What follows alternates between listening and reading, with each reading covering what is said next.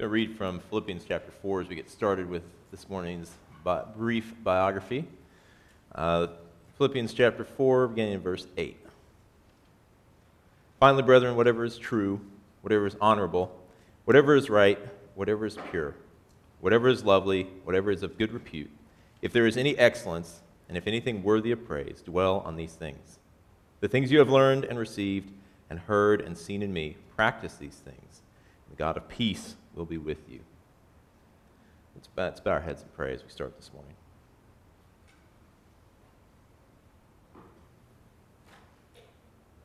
Lord God, our thoughts of this week have been many things, many of which are in direct antithesis to what we've been told to think, meditate, and dwell upon. Lord God, our thoughts have been anxious and angry and frustrated and worried. Lord, they've been lustful, they've been covetous, they've been self-absorbed. Lord God, we've had a cacophony ringing through our head from the world around us. So we ask now that you would come and quiet our hearts. Let us hear the still, small voice with which you spoke to Moses. Speak to our hearts directly today. Lord God, bless us as we study the men and women of the past. Let us see both our struggles and your redemption in them as we find it in ourselves. Lord God, come and teach us this morning. Prepare us to worship you in Jesus' name. Amen. Let's start things a little differently this morning.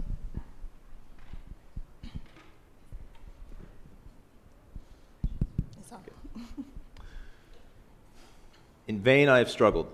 It will not do. My feelings will not be repressed. You must allow me to tell you how much I ardently love and admire you. In such cases as this, it is, I believe, the established mode to express a sense of obligation for the sentiments avowed. However unequally they may be returned. It is natural that obligations should be felt, and that if I could feel gratitude, I would now thank you. But I cannot. I have never desired your good opinion, and you have certainly bestowed it most unwillingly. I am sorry to have occasioned pain to anyone. It has been most unconsciously done, however, and I will hope it will be of short duration. The feelings which you tell me have long prevented the acknowledgement of your regard, can have little difficulty in overcoming it after this explanation. And this is all the reply which I am to have the honor of expecting. I might perhaps wish to be informed why, with so little endeavor at civility, I am thus rejected, but it is of small importance.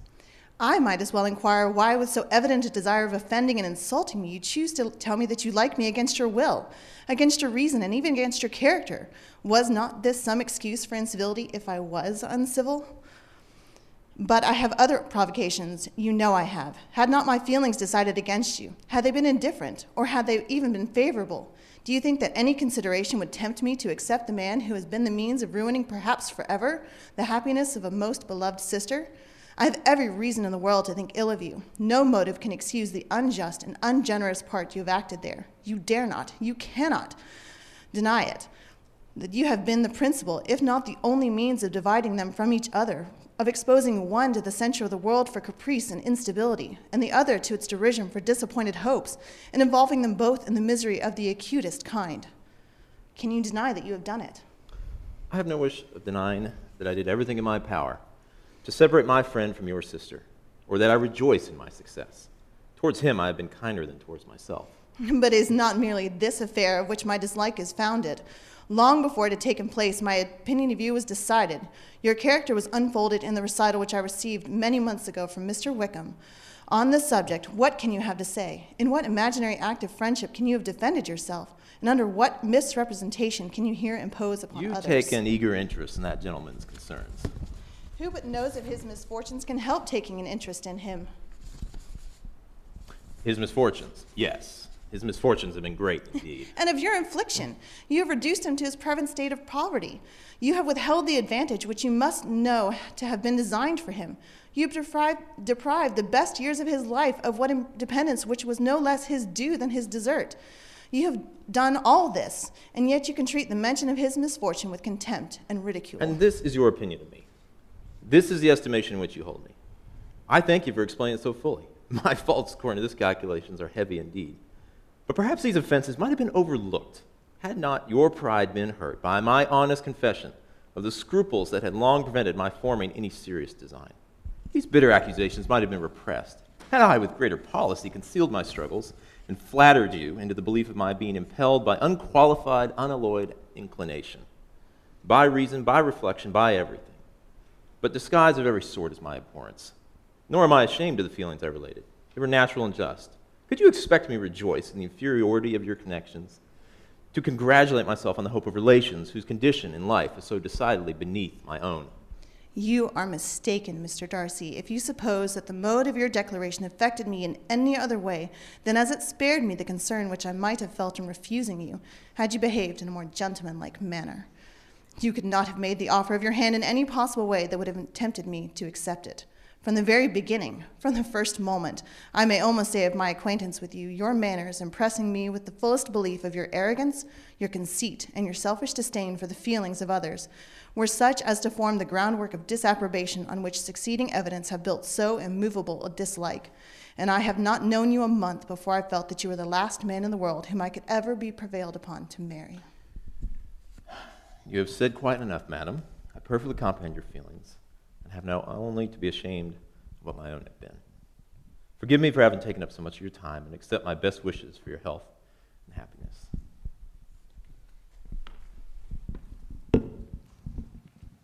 Thank you, babe.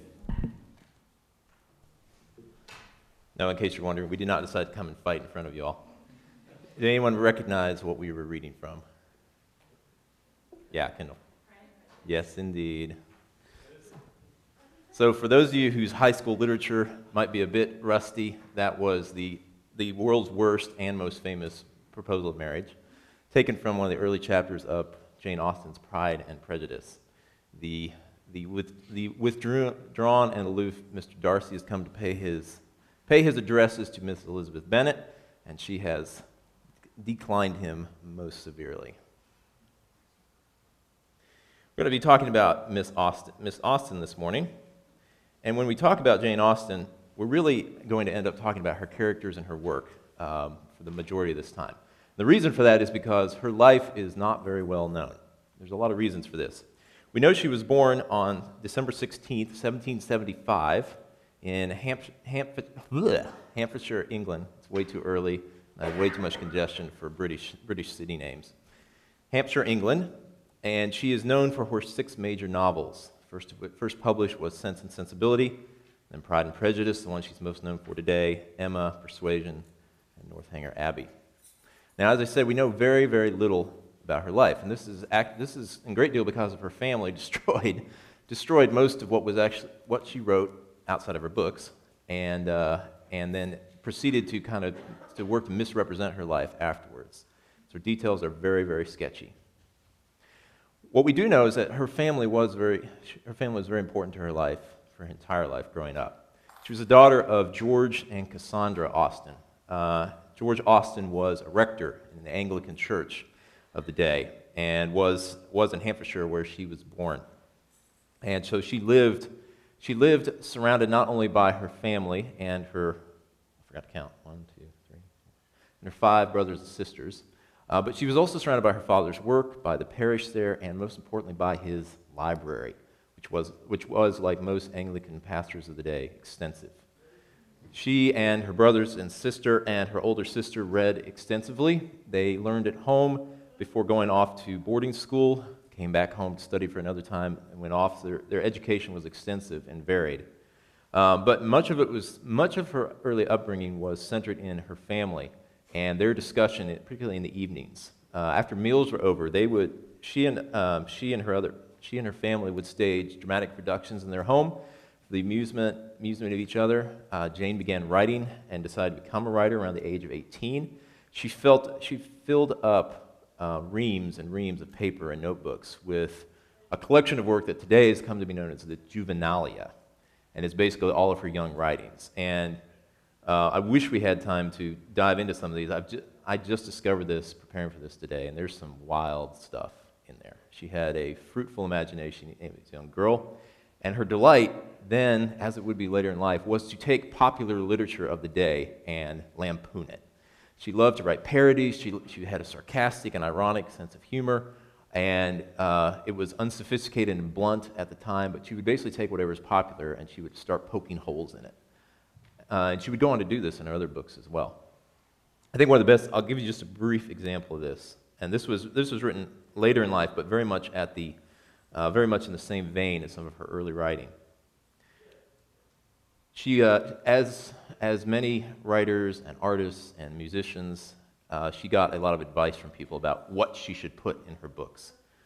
And so she decided one day she would write an outline of the ideal novel.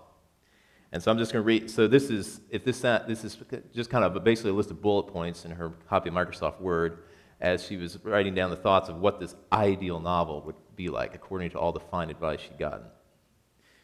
Speaking of the heroine, she says she is often carried away by the anti-hero, but rescued either by her father or by the hero, often reduced to support herself and her father by her talents and work for her bread, continually cheated and defrauded of her hire, worn down to a skeleton, and now and then starved to death. At last, hunted out of civilized society, denied the poor shelter of the humblest cottage, they are compelled to retreat into Kamchatka with a poor father quite worn down, finding his end approaching, throws himself on the ground, and after 4 or 5 hours of tender advice and parental admonition to his miserable child, expires in a fine burst of literary enthusiasm, intermingled with invectives against holders of tithes. Heroine inconsolable for some time, but afterward crawls back towards her former country, having at least 20 narrow escapes from falling into the hands of the anti-hero. And at last, in the very nick of time, turning a corner to avoid him, runs into the arms of the hero himself, who, having just shaken off the scruples which fettered him before, was at the very moment setting off in pursuit of her. The tenderest and completest éclaircissement takes place, and they are happily united. In 1780, so she was writing this. She was sending her. She was both doubling over her family in laughter, and she was also receiving the harshest criticism that anyone can get from her own brothers and sisters. And this was the crucible in which her abilities as a writer were being developed at a young age. 1783, she was sent to school in Oxford, but she nearly died of typhus. As I said before, she was homeschooled for a bit after that, and then went to boarding school. And through it all, she was devouring books from her father's library as fast as they could be added. At the age of 18, she began working on a novel she called Eleanor and Marianne at the time. It would come to be known as Sense and Sensibility, her first and probably her second most famous novel. She worked on it for a time, and then worked on a novel called First Impressions, which would be the working title for Pride and Prejudice. Around this time, her father started looking into having her work published, seeing some ability there. It was this first attempt at publishing one of her work was 1797 to no avail. In 1800, her father retired from the ministry and moved the family to Bath, which was famous then, as it is still now, as a spa, basically a spa town. It was literally called Bath because the Romans in ancient Britain built baths there, built hot baths there, and so the British continued that tradition and went there. It was basically a very popular vacation spot. So they didn't have Disney World. This was the next best thing. We don't know. There's a lot of speculation over Austen's frame of mind at this. There seems to be a lot of her literary production seems to have fallen off at this time. We don't know why. We don't know if she just hated the crowds, if she was distraught from being pulled out of the only home she'd ever known in Hampshire, or if she was just too busy going to parties and dancing and enjoying the social scene there. Could be. We do know that Bath figured prominently in later novels, particularly Persuasion. So she drew. We know you can, as you study what little we know of her life, you can see where a lot of her ideas were coming from, developing. We do know that it does seem that she was, while she didn't start any new works at this time, she was going back and closely editing what she had already written. It was around this time she received her only proposal of marriage from a man named Harris Bigwither. He lived up to the name, unfortunately. He was supposed to be something of a jerk. She accepted him one day and turned him down the next. Apparently, it was viewed as a financially prudent marriage, but there was nothing more. To recommend it. And she remained at home with her sister and her parents for the rest of her life. Later, she continued to work on her novels. She began working with her. She and her brothers began working with publishers to see about getting her novels published. There were various means of getting novels published at the time. One of them was to publish on commission. And this is where an author would give a manuscript to a publisher who would print it at his own expense And then the initial intake of revenue for the book would first be sent to the printer to pay for his costs, and then anything above that would be received by the author. This was risky because if the book did poorly, it meant the author might not only would the author not get any money for it, she would still have to pay the publisher. So what most new authors like Austen would do is they would actually pay to have their novel published. They would receive, flip that around. So that's the way most would start. But a more certain thing would be to simply try to sell a manuscript to a publisher. You would get a one-time amount, and they would publish it, and then anything that the book brought in, the publisher would keep. So a lot less risk for the author, but a lot less potential for remuneration if your book does well. So some of her early books were published like that. She found publishers like, yeah, this is okay. We'll sell it. They paid her a little bit, and that's how she started. As she started growing in popularity, she started to print on commission. The publishers would run them off. It's very interesting. If the publisher paid for the manuscript and they were taking all the risk, they'd print it as quickly as possible on the cheapest paper possible. And so that's how Pride and Prejudice would have first come out of the world. It would have been literally a paperback, the closest thing to a paperback novel that they could turn out at the time. Whereas with Sense and Sensibility, when it was published, that was on commission. The printer spared no expense. They wanted to try to get back. They knew they were going to get the first money that came in, so they wanted it as expensive as possible to go out. She had 4 novels published in her lifetime: Pride and Prejudice, Sense and Sensibility, Emma, and Mansfield Park. And then after 5 years in Bath, her father passed away. And she and her sister and her mother were in a very tenuous financial situation at that time. They lived with various relations, were cared for by their brothers until the brothers started to have financial trouble. It was about at that time that a lot of the income from Austen's own writing came in. She was able to support her family with that up to the end. At this time, her novels were being read. They were being read very widely. Critics couldn't decide what to make of her. Her ironic sense of humor and her iconoclastic approach to the accepted genres of the day meant that her books were very much in vogue amongst readers, but were very contentious and divisive among critics. So she didn't get a ton of exposure from that. Her last 2 novels, she made modest success. Her name was never actually printed in any of her works. When Sense and Sensibility was first published, it was simply credited to a lady, and then all future works were credited to the author of Sense and Sensibility. Her last 2 novels, Persuasion and Northanger Abbey, were completed in her lifetime, but published posthumously by her brother, and then another one published by her nephew later on. It wasn't until the early 1800s that publishers that collected her works together and published them again and found a renewed interest. And they have never been out of print since then. They've been translated to multiple languages. They've been a staple of British literature and been afflicted on high school students ever since. So much for her life. Let's talk about her work. So I mentioned before, Austen's style was very incisive. She is known for her wit and for characterizations and for her dialogue. If you read Austen compared with other authors at the time, my favorite contrast is Sir Walter Scott. Has anyone here read Scott? Sir Walter Scott, Ivanhoe, probably is the most famous one. If you read Ivanhoe or one of Scott's other great historical novels, they're wonderful reads, and they're filled with passages of what we may call purple prose, where he has his character standing on a proverbial hilltop, looking over the sunset, and and all the trees turning pink, and these vivid descriptions of worlds and appearances of people, and detailed definitions of battle and single combat. You will find none of that in Austen, not only because it's not her subject, obviously, but also because she spent very little time on descriptions of scenery, on people's appearances, on any descriptions of settings. Almost everything she wrote was spoken, whether dialogue between 2 people or written correspondence. She has a lot of letters. She wrote a ton of letters herself. She has a ton of letters in her novels. She also pioneered a new technique in writing that was unknown at the time called free indirect speech. And this is where instead of seeing dialogue in quotation marks between 2 people, it's just written right into the narration. She has the narrator's third-person omniscient voice speaking interchangeably with an inner dialogue for the character, usually for her lead character. And these two things mix freely in her writing.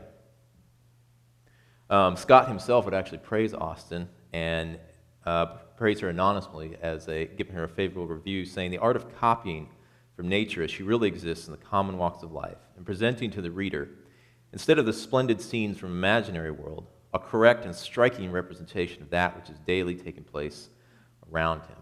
She's viewed as an early realist writer in that she designed not to capture epic legends or fairy tales or other places and other worlds, but she attempted to capture the people, the places, and the lives being lived out around her as she'd seen them.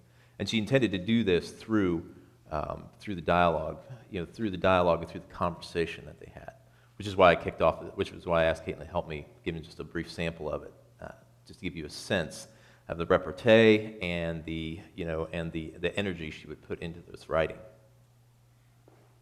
Let's talk about her writing just a little bit. There's a lot in here. There's a lot in here to consider. Typically when people think of Austen, they think of what? What? Texas. Thanks, Greg. You're a big help. I'm so glad you're here. They think of romance novels, don't they? She supposedly, she created it as far as most people are concerned. What's interesting when you read her is there's not a whole lot of romantic material in here as we think of it today. There's not a lot of walks in the moonlight or holding hands. There's not even, you rarely even get descriptions of hero and heroine kissing each other in these things. It's a lot of conversation. It's a lot of talking in these books. I mentioned before that she's considered an early realist, but like all opinions on Austen, that's not universally accepted because there's a lot of elements of fairy tale in her writing as well. There's a lot, everything ends with a wedding. It is very much there is very much a live happily ever after. We even heard that famous line in the recitation earlier about, "You are the last man on earth I'll ever marry." I mean, a lot of these cliches we think of today, she created. There is this sense of as much as she tried to capture the world around her accurately, there is this sense of otherworldliness in a lot of these things, which would be an interesting subject in of itself. How do we? A lot of Christian authors have grappled with the place of both fiction and legend and myth in our writing. I just restarted listening to The Pilgrim's Progress recently, which I haven't read in a long time. And if you've read that, you know that Bunyan actually kicks it off with a whole apology for the format of the book. He didn't sit down to write a theological treatise, as he and many other Puritans had done. He sat down to write an allegory. And he anticipated a lot of people were going to wonder, why would you do that? And so he starts with a whole apology for this. And what I think Bunyan gets at, and Austen realizes as well, is there's great power when you take a concept that you want to wrestle with and you pull it out of its familiar surroundings and you put it into a story with some fantastic elements and then let people experience it anew, if you will. And there's an element of that. You'll see similarities to Cinderella and to other classic fairy tales that Austen would have absorbed as a young girl in her writing. And in the midst of it's also interesting that, like in the title of her famous novel, Sense and Sensibility, there's a lot of emotion, there's a lot of feeling. She deals with matters of the heart, to put, for lack of a better term, in her novels. But a lot of her interaction between her heroes and heroines in particular is not so much about what they feel, but what they believe, what they think. A lot of what she views as the appropriate relationship is a likeness of character and a unity of mind as well. And usually a lot of the drama comes around trying to get two people to realize how much, not what their differences are, but what they have in common. I also see a lot, I think if you ever read her again, I would look for elements of the morality play in there as well. The morality play came out during the Middle Ages when the Bible was still in Latin, when most people couldn't read it, when the Catholic Church knew that the common people needed to have, outside the priesthood, need to have some sense of the truths of the Bible. They would go around and stage plays with morality tales, where basically good and evil face off for the soul of some man or woman. And this is played out on a stage. It was a very crude technique. It was something that Tetzel would have been traveling around with traveling around with selling indulgences through Germany at the beginning of the Reformation. But there's an interesting sense you're trying to wrestle with how should we then live in this world. And Austen has a play of morality and principles and people's differing priorities bouncing off each other in her books all the time. That's enough for me, though. Let's dive in and talk about this a little bit. There is a lot about, we'll start with the heart first, because there is a lot about how to protect your own heart and how to protect others, and the dangers of what happens when that's not done in her writing. Mr. Darcy, later in Pride and Prejudice, conversation with his sisters, he would comment that a lady's imagination is very rapid. It jumps from admiration to love, from love to matrimony in a moment. And there's a great deal of pressure is brought upon her heroines, because as soon as a woman has danced with a man at the local country dance more than once, then everyone starts thinking, oh, there's a connection there. They're going to get married. They're going to have 12 children. It's all going to happen within 6 weeks. There's a lot about gossip. There's a lot about speculation. There's a lot about the pressures that are brought upon people as relationships are formed or presumed to form. There's also a lot of instruction for young men and how they look out for others around them. For those of you, so one of the central conflicts at Sense and Sensibility is between Sense and Sensibility revolves around two sisters, Eleanor, the older sister, and Marianne, her younger sister. They are the titular Sense and Sensibility. Putting it, summarize it simply, they represent sense and sensibility in the novel. Eleanor, the sensible, practical, pragmatic older sister, and then Marianne, the romantic, emotional, flighty younger sister, the sensibility in this. And so at the heart of this is a relationship that Marianne develops with this man named Willoughby, who, actually he says it best in his own words. Let me just read what he says. Towards the end of the book, Marianne has fallen sick with a fever, and she's on the point of dying at one point. Willoughby, at this point, has thrown her off and married another woman, married for money, as a common theme through many of her novels. And he basically comes to check on Marianne because he loves her still, and to justify his behavior to her older sister. This whole section is too long for me to read in entirety, but it's pretty potent passage of literature. So Eleanor at first wants absolutely nothing to do with him. He's broken her sister's heart, and he's been a total cad, and she wants to hear nothing of it. But here's the defense he gives. I insist on your hearing the whole of it, he replied. My fortune was never large, and I had always been expensive, meaning he liked to spend money, always in the habit of associating with people of better income than myself. Every year since my coming of age, or even before, I believe had added to my debts, and though the death of my old cousin, Mrs. Smith, was to set me free, yet that even being uncertain and possibly far distant, it had been for some time my intention to reestablish my circumstances by marrying a woman of fortune. To attach myself to your sister, therefore, was not a thing to be thought of, and with a meanness, selfish cruelty, which no indignant, no contemptuous look, even of yours, Miss Dashwood, can ever reprobate too much, I was acting in this manner, trying to engage her regard without a thought of returning it. But one thing may be said for me. Even in that horrid state of selfish vanity, I did not know the extent of the injury I meditated, because I did not then know what it was to love. But have I ever known it? Well may it be doubted, for had I really loved, could I have sacrificed my feelings to vanity, to avarice, or what is more, could I have sacrificed hers? But I have done it. To avoid a comparative poverty, which her affection and her society would have deprived of all its horrors, I have, by raising myself to affluence, lost everything that could make it a blessing. You did then, said Eleanor, a little softened, I believe yourself at one time attached to her? Willoughby goes on, to have resisted such attractions, to have withstood such tenderness, is there a man on earth who could have done it? Yes, I found myself, by insensible degrees, sincerely fond of her, and the happiest hours of my life were what I spent with her, when I felt my intentions were strictly honorable, my feelings blameless. Even then, however, when fully determined on paying my address to her, I allowed myself most improperly to put off from day to day the moment of doing it, from an unwillingness to enter into an engagement while my circumstances were so greatly embarrassed. He goes on there for a while. He's basically confessing that he was a selfish, self-absorbed man.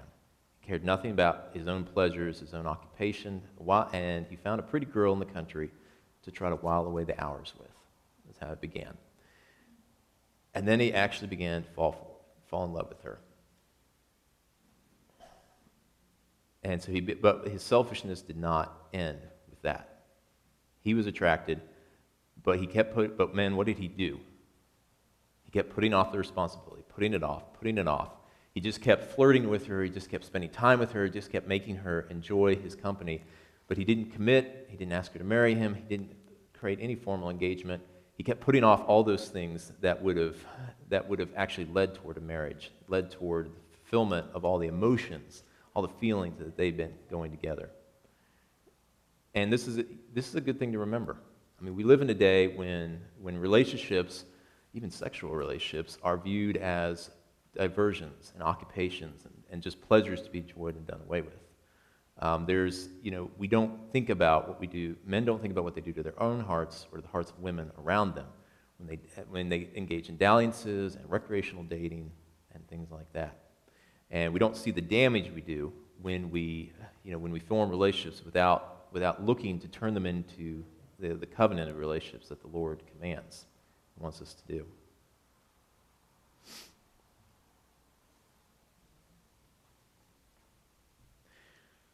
Change the subject completely. You remember that Austin was. She was the daughter of a pastor, and many people point out that pastors don't always fare well in her novels. They can be. A lot of people remember Mr. Collins from Pride and Prejudice, this insipid, insinuating, pastor who's simply concerned about the approval of his benefactress. But she had a very high view of the office, and when she turned to criticism, it was of the pitiful men who inhabit it, not of the office itself. She has an interesting section from Mansfield Park, which if you've never read Mansfield Park, this is probably one of the most difficult of her works to get through. Her hero and heroine are total wet blankets in this, in my personal opinion. But you can always count on some colorful characters around them if you don't like the hero and heroine in her books. She has an interesting section. All right, going back to my previous section. Sorry, my thoughts are having thoughts. In Sense and Sensibility, we talk about a wayward man, the selfish man in Willoughby. In Mansfield Park, one of the most interesting characters is Mary Crawford, and she is a forward, loose woman. She comes between the hero and the heroine in this, and one of the things that she does, she despises the calling that Edmund Bertram, the hero, is desiring. He wants to go into the ministry. And she's shocked at this. She's like, you're only the second oldest son. There's plenty of opportunities or rich uncles to die and leave you a fortune. Why waste yourself on the pastorate? Why waste yourself on the cloth? And he answers to this, if I can find it here. She says to him, so Mary speaking to Edmund says, you assign greater consequence to the clergyman than one has been used to hear given, or than I can quite comprehend. One does not see much of this influence and importance in society. And how can it be acquired when they are so seldom seen themselves? How could 2 sermons a week, even supposing them worth hearing, supposing the preacher to have the sense to prefer Blair's to his own, many pastors at the time, particularly Anglican pastors, would read other people's sermons instead of writing their own. And she's snidely making reference to that. Supposing the preacher have the sense to prefer Blair's to his own, do all that you speak. Govern the conduct and fashion the manners of a large congregation for the rest of the week. One scarcely sees a clergyman out of his pulpit. Edmund replies, you are speaking of London. I am speaking of the nation at large. Mary retorts, the metropolis, I imagine, is a pretty fair sample of the rest. Not, I should hope, of the proportion of virtue to vice throughout the kingdom. We do not look in great cities for our best morality. It is not there that respectable people of any denomination can do most good, and it certainly is not there that the influence of the clergy can most be felt. A fine preacher is followed and admired, but it is not in fine preaching only that a good clergyman will be useful in his parish and his neighborhood.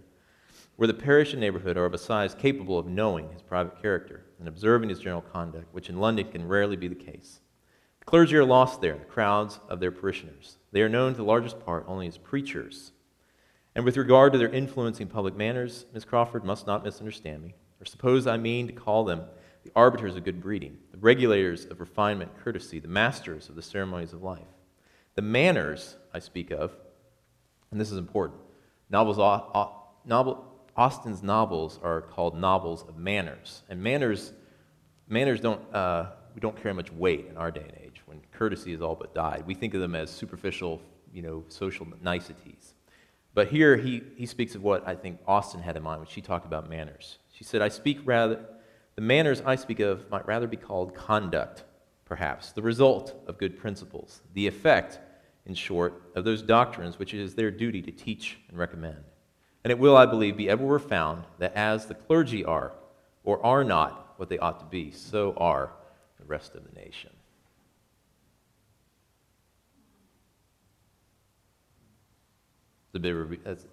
I love that line, whatever the clergy are or are not, so will be the rest of the nation. And this is important. That's an important reminder for all of us today. And he realized that in speaking to his flighty girlfriend, that there probably being a country pastor probably wasn't going to have a lot of social cred, not much street cred, not much prominence. He wasn't going to rise to fame or the influences the world saw it. But he saw an opportunity in a small community to not only to preach on Sunday, and then to live and to minister among the people the rest of the week. And I love that contrast that he has between preachers and pastors. As your own pastor gets up to preach, remember that's only half of his work. The sermon on Sunday is now to be lived out and ministered and applied throughout the week. And it's critical that those who preach also pastor. Because every word that Andrew's chosen this morning was written with all of us in mind. That's uncomfortable on some Sunday mornings, but that's what makes it effective. That's what actually lodges it in our hearts. So we know even less about George Austen than we do his more famous daughter. I'd like to think that she's reflecting the ministry that she saw in his life here, but we don't know. Let me end with that there's a wonderful description in Mansfield Park of Lady Bertram, Edmund's vapid mother, and it gives a good insight into her view of pride, pride and its dangers was propped up many of her novels. So, describing Lady Bertram, she was a woman who spent her days in sitting, nicely dressed, on a sofa, doing some long piece of needlework of little use and no beauty, thinking more of her pug than her children, but very indulgent to the latter when it did not put herself to inconvenience. So these colorful descriptions of self-indulgence and self-absorption are all throughout this. And of course, we touched on pride. If you've read Pride and Prejudice, you know that at the heart of it is a conflict between pride and prejudice. On the one hand, Darcy's pride in his own self-importance. On the other hand, Elizabeth's prejudice, thinking she knows this man upon first impressions. And all of that comes out in that first heated exchange when he proposes. But it ends in a very different place for both of them, as they both learn to give up prejudice and give up pride at the same time. And I love what Darcy says as he proposes more successfully the second time. He says, "I have been a selfish being all my life. In practice, but not in principle." This is interesting. "As a child, I was taught what was right." That should be all you need, right? "But I was not taught to correct my temper. I was given good principles, but left to follow them in pride and conceit. Unfortunately, an only son, for many years an only child, I was spoiled by my parents, who, though good themselves, my father particularly, all that was benevolent and amiable, allowed, encouraged, almost taught me to be selfish and overbearing, to care for none beyond my own family circle, to think meanly of all the rest of the world, to wish at least to think meanly of their sense and worth compared with my own. Such I was from 8 to 28, and such I might still have been but for you, dearest, loveliest Elizabeth. What do I not owe you? You taught me a lesson, hard indeed at first, but most advantageous. By you I was properly humbled.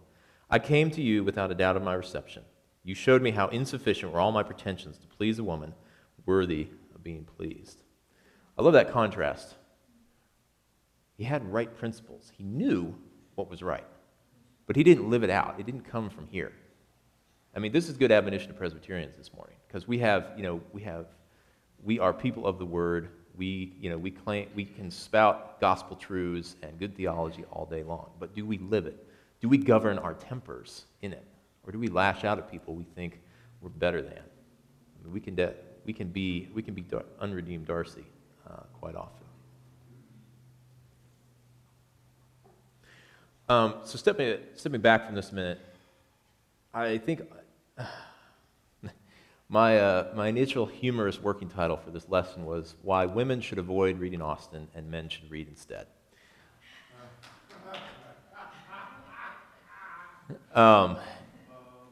Reason for that is that going back to the passage I read this morning, we should be mindful of the thoughts with which we fill our hearts. The company we keep are the people around us, obviously, but they're also the people we read, the thoughts and ideas that we dwell on. And so when we think about the books on our nightstand, the ones we're actually reading, not just pretending to read to impress the elders, when we think about the movies we watch, the music we listen to, think about the company we are keeping and ponder what we are thinking upon. When you read Austen, keep that in mind. Austen is not perfect. There's a lot of critique that could be given this morning, which I've not done. Read her with sense as well. But look for the areas where she teaches the Christian life and what she writes. So I like to recommend that young men read at least one of Austen's 6 novels. I can talk to you afterwards about which one. There's the best and there's the shortest, and you can pick which one you like. Because, for many reasons, because her books are about men as much as they are about women. She contrasts the weak, the insipid, the cowardly man with the strong, with the decisive, with the faithful man. And you see that often in her writing. It's also, frankly, guys, a good way to understand how to talk to women. And you should be talking to women. You should be talking to women that you can't take out on dates. If you're young and single, you should be talking to married women. You should be asking them, what are they reading? What are they struggling with? How can they be prayed for right now? Because if Austen shows us anything, it's that relationship to men and women are vastly complicated. And most of it is done in what we say to each other. And this is a good way to start. Yeah, I see you, Zeke. I can tell you're filled with desire. I'll loan you my copy when we're done. And then I always caution young women, women of all ages, married and unmarried alike, be careful when you read Austen, as indeed you should be careful when you read anything romantic, that you don't take a fantasy world, another world, and desire and grow discontent with your own. None of us here are married to Mr. Darcy. I mean, Caitlin's close, but she's the only one. None of us here are married to that guy, and you shouldn't want to be. You should be wanting to be married to whoever God called you to be. And just like Darcy, he's got his rough edges. He's got his difficulties. He's got his preconceived notions and his pride he has to work through just as you do. So I think Austen would be the first to say you should never take characters in a novel as the ideal and wish to live in them, as many people do with Austen's novels and many others. Unfortunately, many women in particular, are enslaved to far worse novels than what we're looking at now. It's the stuff that chokes the stuff with half-clothed man and woman on the cover that chokes out all of our library shelves, where it's just pure sensibility, I guess, is the best thing you could say about these things. It's a form of emotional pornography, every bit as dangerous to women as visual pornography is to men. And so be careful what you read, and make sure what you're reading points you to what praises what is noble, what is godly, what is just, what is truly beautiful. Last thing I'll say is I'll read. I know we're out of time here. I think I can do this. I've resisted reading much from Emma, which is my favorite of Austen novels. And it's one of my favorites because Emma, the titular heroine, is completely different from Elizabeth Bennet or Eleanor Dashwood or any of the competent, intelligent, mature women that these novels are usually centered on. Emma is a total moron for most of the book. I mean, she has excellent qualities, but they don't come into play in the plot at all. The whole plot is driven by her mistakes and her errors and having to unlearn things throughout this whole thing. And one of the ways she does that is with the hero of the book, Mr. Knightley.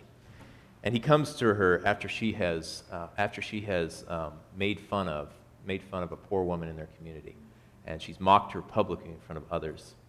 And Knightley comes to her and says, "Emma, I must once more speak to you as I have been used to do, a privilege rather endured than allowed, perhaps, but I must still use it.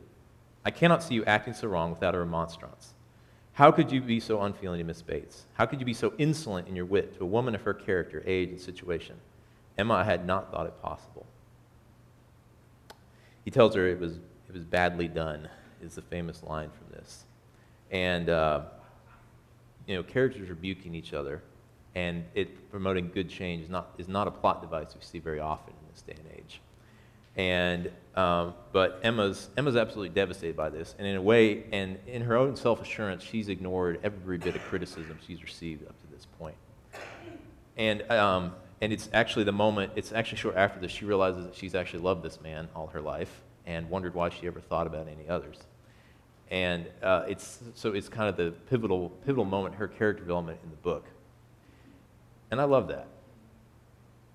Because we should love those who love us enough to come up and say, "Chuck, you've sinned, you've done wrong."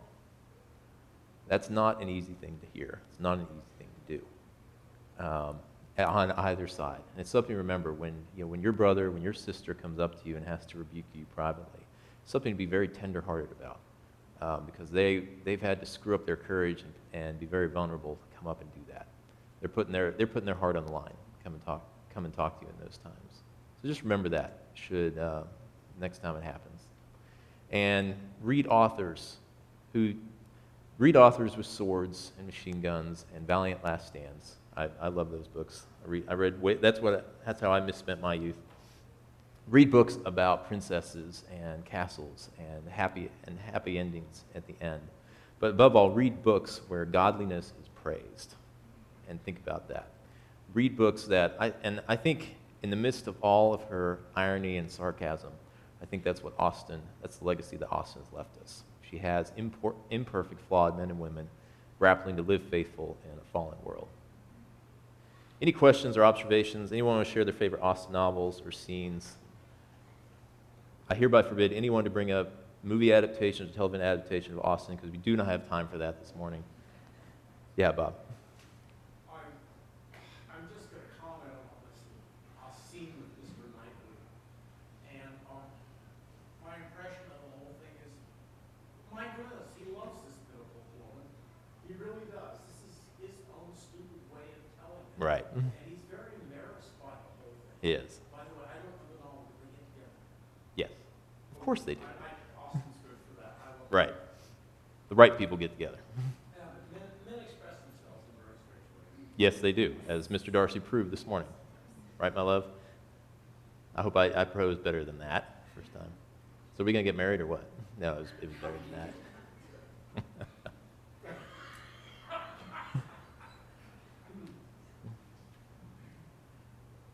Anything else? At some time, we should all go and say how we propose to our wife. It's very interesting. Well, if you remember, you were doing better than me. I have absolutely no idea what I said. I just remember she said yes, and I don't know what I said up to that point. Praise God. That's all I can say. That would be an interesting conversation. All right, let's pray.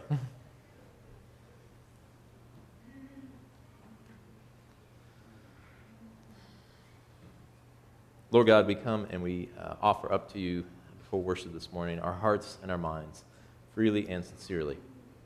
Lord God, let the hearts we offer to you be examined. Let us not just do some hasty self-examination when the Lord's Supper comes up in a few weeks. Let us be doing it all this week. Let us examine our own hearts and what we are thinking upon, what we are dwelling upon, what we are preoccupied with, because that is what we are truly worshiping.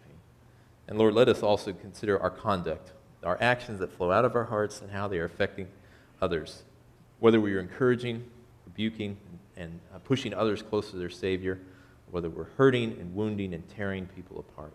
Lord, let us know ourselves, and let us do it this morning by considering our Savior, in whose name we pray.